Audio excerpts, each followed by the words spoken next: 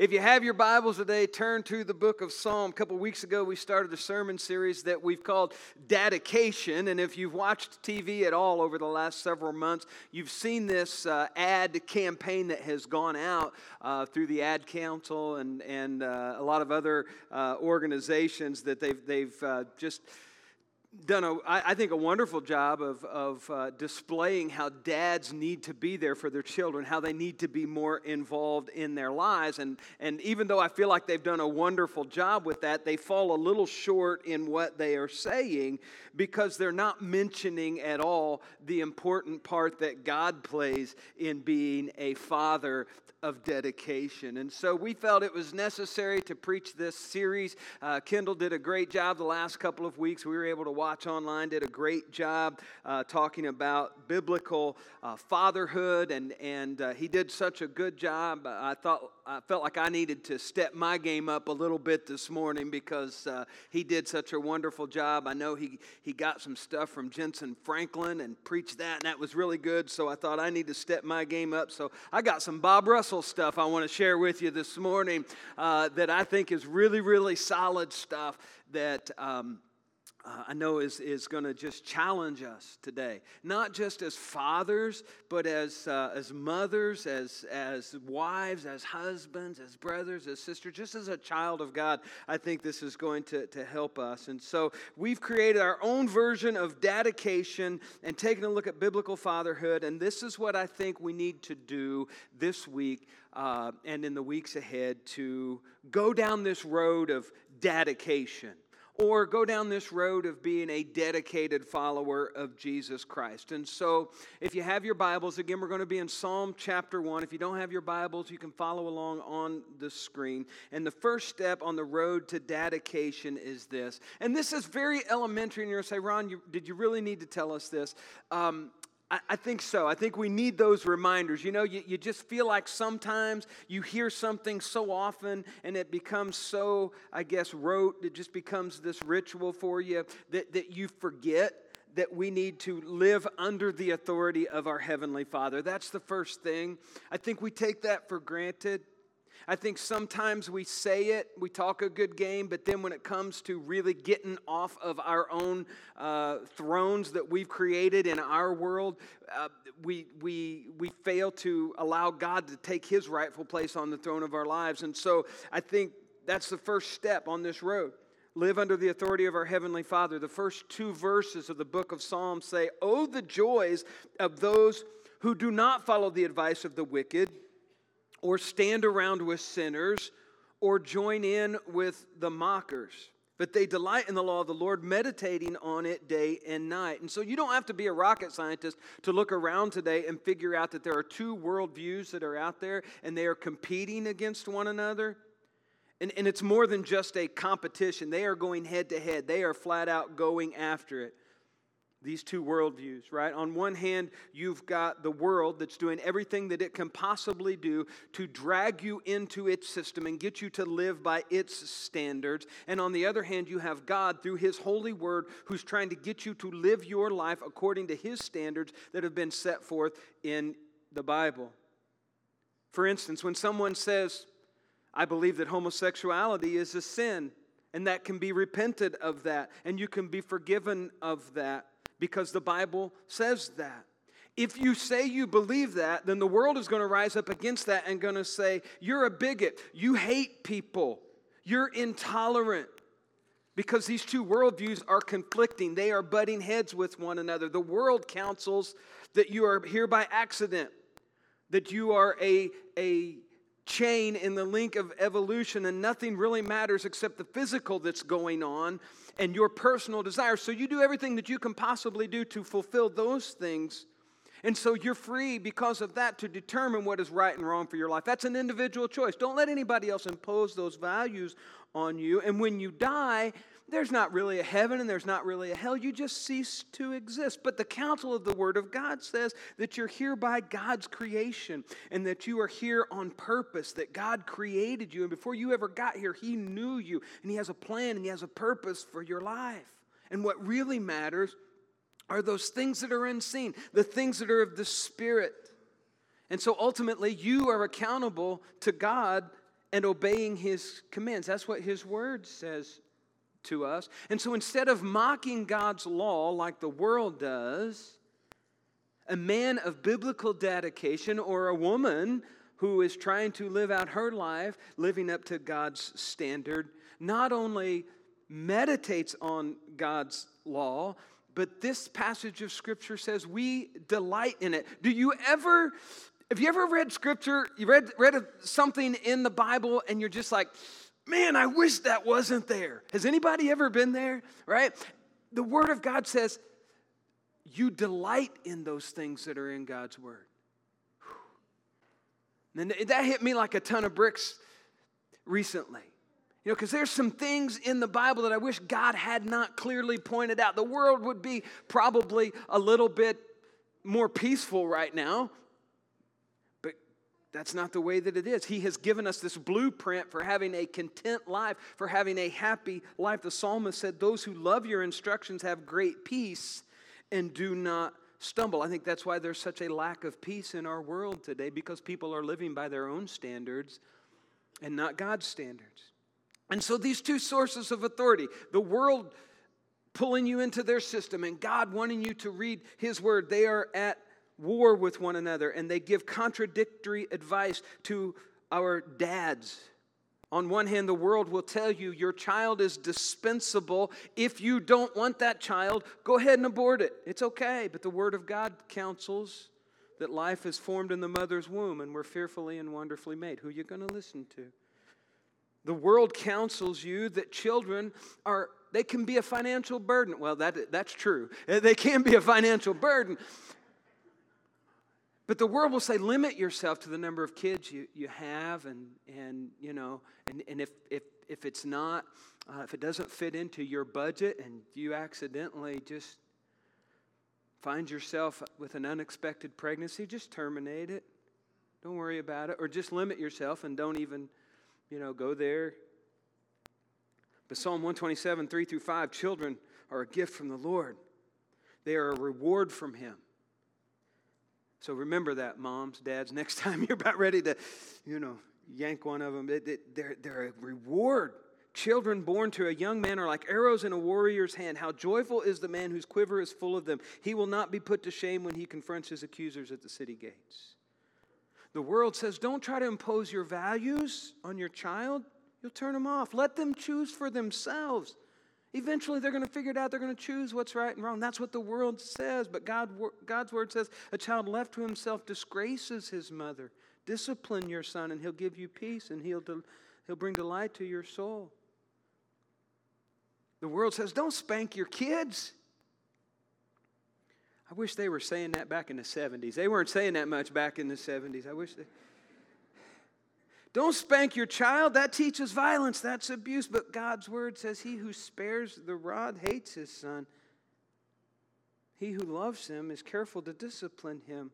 The world counsels you. The government is ultimately responsible for your child. We'll determine what your child should be learning in school. We'll determine whether it's right or wrong for your child to come to school as one gender and then go into a bathroom and change their clothes and go to class as another gender, and then after school's over, go back to that room, change back into those clothes, and go home, and mom and dad never finds out. Let the government decide that for you. That's what the world says, but Ephesians 6 says, fathers, bring your children up in the discipline and in the instruction of the Lord. And so dads, if you're sitting out there, and I know we're 3 weeks past Father's Day, sorry, you need this today.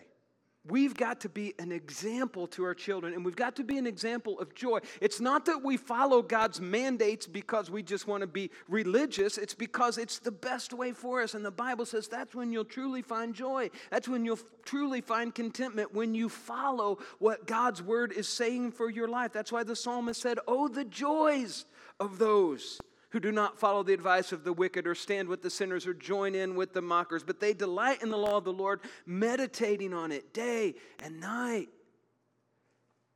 Now, if a man wants to be a godly man of dedication, other members of the family have got to be supportive as well. Because I've seen this happen before. I've genuinely seen men who want to do a better job of living their lives for Jesus Christ, but they're not getting a lot of support from home. And it believe me, it happens. I've seen it. They're not getting it from their wife. They're not getting it from their kids. And so I encourage you, wife and kids, if you see your husband, you see your dad doing his best to live out godly principles in his life and for your family, you support that. Teenagers, let's just say you ask your dad for permission to go out on the weekend with some of your friends, and your dad says, well, I don't really trust your friends, and I don't think there's enough adult supervision. You can't go. What's your reaction? Oh, he's so strict. Can't believe that. But you just don't trust me. You hate me, don't you? Then you go in your room and you pout and you stamp and you snort and you slam the door and you just don't support that decision at all. Your dad knocks on the door, comes and tries to make peace, and you tell him to just go away. I don't ever want to see you for the rest of my life. It's going to make your life miserable, right? Some of you are smiling because you've done that or you've witnessed them doing that, right? And your goal is to make your dad's life miserable at that particular time. Maybe that is your intent, I don't know. But the Bible says, listen, catch this, kids, you will reap what you sow. So, if you're sitting out there as an adult today and you see your kids acting in a way that you don't like, you might be reaping what you sow. Think about your teenage years, right? I don't know, it can happen. Those of you with unruly teenagers right now, think back to what you were like. You know, if you're a teen, you have a responsibility to live under God's authority as well. Ephesians 6, and this is great. Ephesians 6, and I love this, and Macy was sharing this with us the other day. Avit, my grandson, y'all heard about him before once or twice, I know. He already knows this verse. The concept of this verse, you know, it's not word for word, and it's changed a little bit to fit his vocabulary, but he knows the meaning of this verse. Doesn't always do it, but he knows the meaning, right? Children, obey your parents because you belong to the Lord, for this is the right thing to do. Honor your father and mother. This is the first commandment with a promise. If you honor your father and mother, things will go well for you, and you will have a long life on this earth. So let's go back to that scenario for a minute. Let's say you ask your parents for permission. You ask your dad for permission to go out with your friends. And he says, no, I don't really trust your friends, and I don't think there's enough adult supervision. And you respond by saying, well, Dad, thanks for caring about me. I understand. I'll go along with whatever you say. What's going to happen? I mean, after he gets up off the floor, what's going to happen? You get out of the emergency room for being treated for a heart attack. What's going to happen then, right? The next time you ask, Dad, can I go? He's going to say, sure, your attitude's been so great. Here's $500, enjoy the whole week. No, he's not going to do that. But he might say something like, listen, okay, you know what, you responded well the last time. I'm going to give you a little bit more leash this time, maybe a little bit more the next time. The Bible says that it'll go well with you if you obey your parents. If you obey it's going to go well with you. You might not like it at the time, but it's going to go well with you. Proverbs 13:1 says, a wise child accepts his father's discipline. A mocker refuses to listen to correction. And wives, buckle up. If you have a husband who seeks to be a godly man of dedication, it's important that you be reinforcing of that and you be supportive of that. Ephesians 5:33, the wife must respect her husband. And it creates quite a stir these days whenever we bring up this passage of Scripture that says, wives, submit to your husbands. We don't like that, do we? I can't believe this day and age we don't have to. Counselors of this world, sometimes they go crazy over the idea, and they suggest that men who believe this way, well, these men, they just want to keep their women barefoot and pregnant and in the kitchen all the time, and they're just cavemen, and they just want to drag us around by their hair and just tell us what to do and so on and so forth. But the biblical principle of leadership and submission is best illustrated when you look at Jesus Christ. Philippians 2 says Christ was equal with God.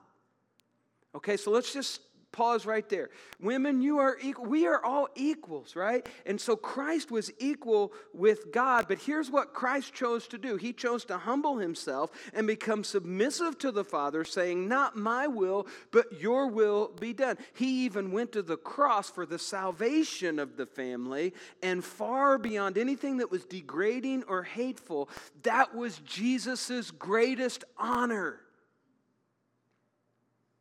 And we praise him for that. And God gave him the name that is above every other name. And when we look at this passage of Scripture, let this remind you that we need to have the same mindset as Christ Jesus. Not just women, but men as well, to submit yourself to the will of God. We are all called upon to be submissive in different spheres, aren't we? Everything that we do, we're called to be submissive to someone. As Christians, we're called to be submissive to the authorities of the government, whether we like what they're doing or not. We need to be submissive to them. That doesn't mean we go along with everything. That doesn't mean that we agree with everything. And that means that we can, that's one of the beautiful things about our country, that we can vote them out if we want to. But once they're in office, the Bible says we're submissive to them. Children, we're called to be submissive to our parents. At work, we're called to be submissive to our boss. In church, we're called to be submissive to the elders. If anyone says, I'm not going to be submissive to the elders, they're just not doing what I think they ought to do. Well, then that's arrogance. And that's a sin. And you need to repent of that. It's unbiblical. I'm not saying you got to agree with everything that they say, because I know I don't. There's times when we don't agree on things, but we're still submissive. Everybody's accountable to someone. So I need to be submissive to the elders. That doesn't necessarily mean they're superior or they know more of the Bible. I just know that within the sphere of the church, in order to have order, my place is to be submissive. God has given us a structure. And that's what I see when I see husbands and wives. God has given us this structure. Wives, you be submissive. Husbands, don't take advantage of that. You be loving leaders. That's not degrading. That's not hateful. That's the Bible. It's just acknowledging that in the most important sphere of our lives, the home, God has set up an order, right? When there's no mutual consensus, when you can't come to an agreement, someone's got to take the lead and say, this is the way it's going to be. I know when Stacy and I, when we got married, we agreed that in our marriage, she would make all the small decisions and I would make all the big ones. And in almost 30 years of marriage, nothing big has come up. Just no. Anyway, I love this picture. We guys, sometimes we need a little help. Amen? Amen. All right, I love this picture. I recently saw it on Twitter. It says this: husbands choosing colors must have notes from their wives. That's about truth, isn't it? Right? That's logical. Now, my brother, a lot of you know my brother Jeff. He has a double whammy. Not only is he a husband, but he's colorblind. And so he has absolutely no business whatsoever of ever picking out paint colors. He had to learn, actually, because he can't see the colors of a stoplight. And someone asked him one time, how do you stop? He said, well, I know red's on top and yellow's in the middle and green's on the bottom. First time he went to Indianapolis and they had sideways stoplights, he about ran a red light. He didn't know. He didn't know which one to stop at. True story. Bless his heart. But listen to me, church. If you choose not to live under the umbrella of God's authority, if you choose not to live under what He has decided is the best, you have two options. One, you can refuse to get married, because nowhere in the Bible does it say, women, you submit to all men. It doesn't say that. A lot of people would like to point to that and say that it says that, but it doesn't say that. Deborah was a judge over Israel, the men of Israel, and the men were to be submissive to her in her leadership role. If you don't want to have leadership by a man in your home, don't get married. Stay single. That's one way to do it. Second option, choose not to have a biblical marriage. The world has a different mindset, right? The people of the world establish their own rules. You don't have to live by that, is what they say. So you have the right. You can choose the counsel of God or the counsel of the world. Choice is up to you. But I want to tell you, there's millions of Christian husbands and wives who will tell you that when you honor God's word in the home, it works. It just works. If the husband and the father, the mother and the wife, if they all honor the word of God and the children are honoring the word of God and honoring their parents, there's a joy in a home like you won't find in any other kind of home. Now, I can point you to scores and scores and scores of people who grew up in homes who had absolutely everything materialistic, but were absolutely miserable. Second step on the road to godly dedication is to provide security for those under his care. Verses 3 and 4 says, they're like trees planted along the riverbank bearing fruit each season. Their leaves never wither and they prosper in all they do, but not the wicked. They are like worthless chaff scattered by the wind. In other words, a man of dedication is consistent. A man of dedication is dependable. Day in, day out, week in, week out, month in, month out, year in, year out. There's consistency there. Not so with the wicked, the Bible says. They're like chaff, and the wind comes and blows it away. Right. Now, one of the most important needs of children is a sense of stability in the home. Our world is so unstable. Would you agree with me on that? And the home needs to be a shelter in this time of instability, in this stormy season of our world. The home needs to be a shelter. In this first sermon of the series, Kendall was preaching about the statistics of young people in this country that are growing up without fathers present in the home. Absolutely disheartening to hear those numbers. But then you look around and you see the kind of shape that our world's in. It's not surprising because children need that stability. And dads, it needs to come from you, right? And you provide that by, first of all, supplying the physical needs of your family without complaint. 1 Timothy 5:8, but those who won't care for their relatives, especially those in their own household, have denied the true faith. Such people are worse than unbelievers. You say, well, I provide for my family, but yeah, do you do it without complaining? You know, I've heard some people come in and you know, well, I work hard to put food on the table. It's like, oh, don't go there, dads. It's not necessary, right? We know. We see what you're doing. Fathers, you have a responsibility to provide the necessities of your home. That doesn't mean you have to be an executive in a Fortune 500 company. Right? You don't have to be a millionaire. You just do what you need to do to provide for your children. If you earn money honestly, you manage your money wisely, you share your money more generously, your kids are going to see that, and there's going to be a stability there for them because you do that. How many times have you heard people of the past generation say, you know, we grew up poor, but we didn't know it? How many of you have heard that? How many of you are that way? Why? Why? Because there was a dad who just did what he needed to do without complaint, provided the basic needs. Didn't even know you were poor. There were times when, I tell you, we were poor. We were really, really poor. I don't know if I've ever told you this or not, but first 5 years of my life, I had to go to an outhouse. Am I preaching to anyone else here this morning? Right? And if it was night, I wasn't going to that outhouse at night by myself at 4 or 5 years old. So we had a bucket on the back porch. We'd have cocoa wheats for dinner. I thought it was a treat because it was chocolate. I didn't know it was all we could afford. Now, why could I grow up that way and not even realize that we were dirt poor? Because I had a dad who worked his tail off without complaint and provided that stability. And he did it with The second thing, too, consistent behavior. He was who he was at work. He was who he was at church. He was who he was at home. 1 Timothy 4:16, keep a close watch on how you live and on your teaching.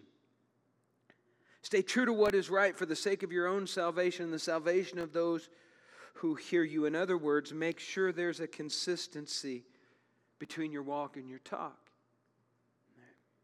Some of you can remember a time when you discovered there was a part of your dad's life that was contrary to what he said he believed. Kind of rocked your world a little bit, didn't it? In an uncertain world, children need the stability, the consistency of a father who's like a tree planted by the water. Third way you provide security to your children is by consistent and reasonable discipline. Ted Engstrom defines integrity as doing what you say you're going to do. That means if you tell your child, I'm going to count to 3, and if you get to 3 and you don't do what you said you were going to do at 3, then they're going to see that, right? How many times have you ever been in Walmart? I'm going to count to 3. 1, 2, 2.5. 2 3/4, they never get to 3. Like, just one time I want to see a mom get to 3 and just see what happens. And you don't see it, right? And if you say you're going to do something, your kid is in church and they're kicking the seat in front of you, and you say, if you don't stop kicking the seat in front of you, you and me's going to go out in the hallway, and it's not going to end well. Back it up. You tell your daughter, you're not dating until you're 35. All right, we'll back it up a little bit. 16, I know, I don't have daughters, so I can say this. 16, let's just say 15. She's 15 and she meets somebody that's really, really awesome. Even you like them. You think they're great. But you said, no, we're not doing that till you're 16. There's a stability there in knowing that mom and dad mean what they say and they're going to back it up. They're going to do what they said they're going to do. You're training your child to respect what you say, and that you're going to back up what you say you're going to do. And then, most importantly, you provide security by unconditional love. Our kids are involved in so many other things, right? There's a lot of different people in their lives. Like, for instance, they may play on a sports team, and their coach may love them if they win. And their teacher may love them in school if they excel. And their peers may love them if they're funny or they're attractive. But as a father, you love them whether they're on the bench or they're on the all-star team. Whether they make A's or D's. Whether they're beautiful or ordinary. Whether they're poised or awkward. Dad, the Bible says love always protects, always trusts, always hopes, always perseveres. Love never fails. And you love your children like that. Now, ladies, if you have a husband or a father who provides that kind of security, you be supportive.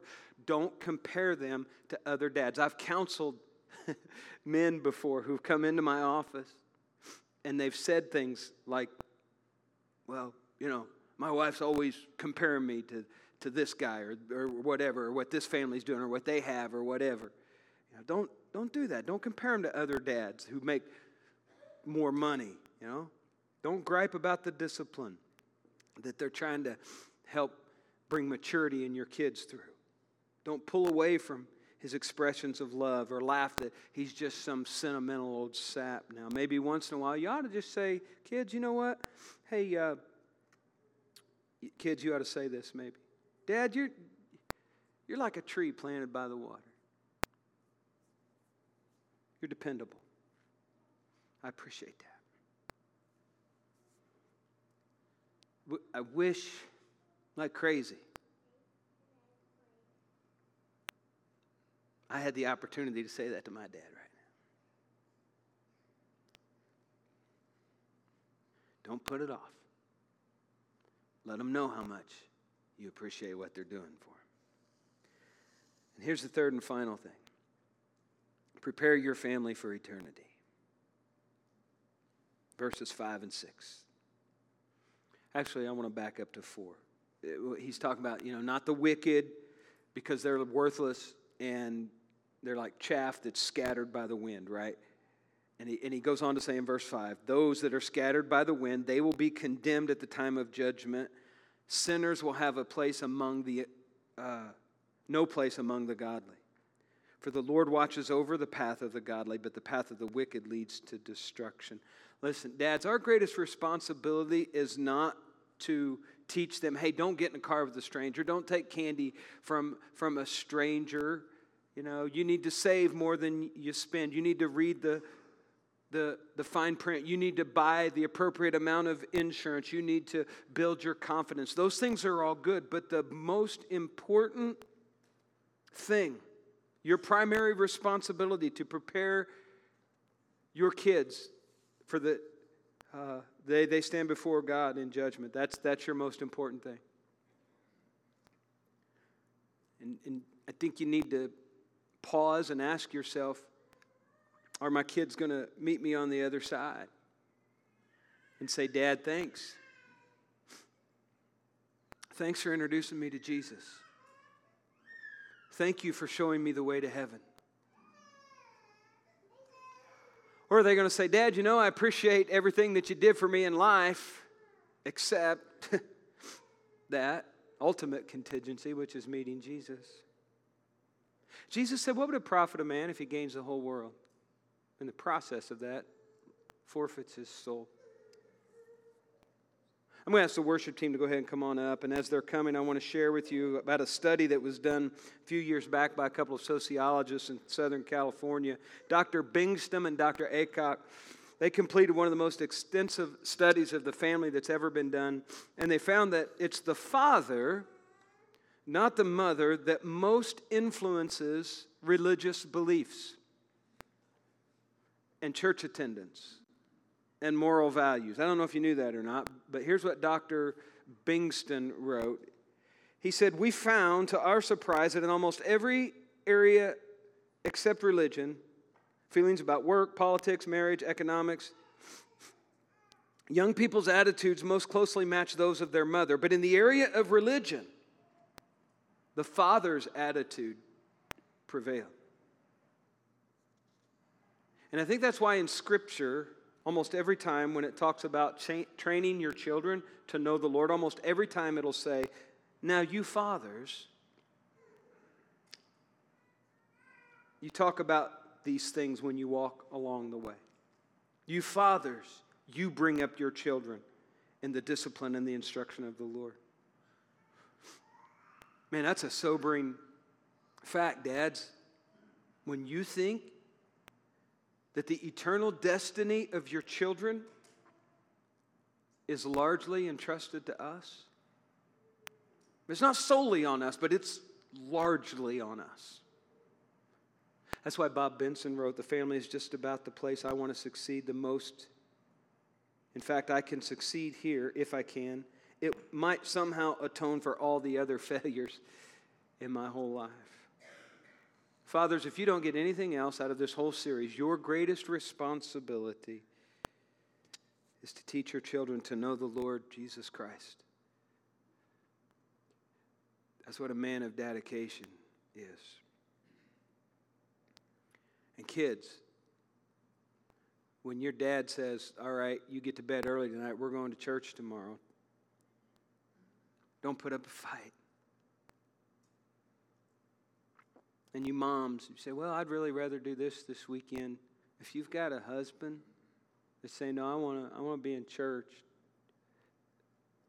don't give him a hard time about being a religious nut or something. You be there, right? And I'll speak of grandparents for just a moment. I can do that now. I stayed away from it for years, but now I think sometimes we have a tendency to second guess or maybe ignore what our grown children are doing. You know? And we forget that our grown children still want our approval. They still want our encouragement. They still want us to acknowledge what they're doing. It's amazing how we still want the approval of our parents no matter how old we are. I know I talk about this a lot with a buddy of mine from college. He's brought it up several times. He said, when I played sports all throughout college, my dad never went to a single game. And it still just tears him up. I know when I would go home and visit my dad, there wasn't a time that I visited that before I left, he would say every time, Dad, Ronnie, I'm so proud of you. Yeah, that's about what I do sometimes. It's like, really? He said, again, you sappy old man, No. It was great. Again, if I could just hear that again, man. I loved hearing that.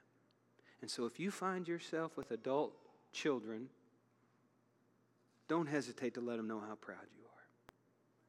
Because our ultimate goal when we die is to go to heaven and make sure that our children get there as well.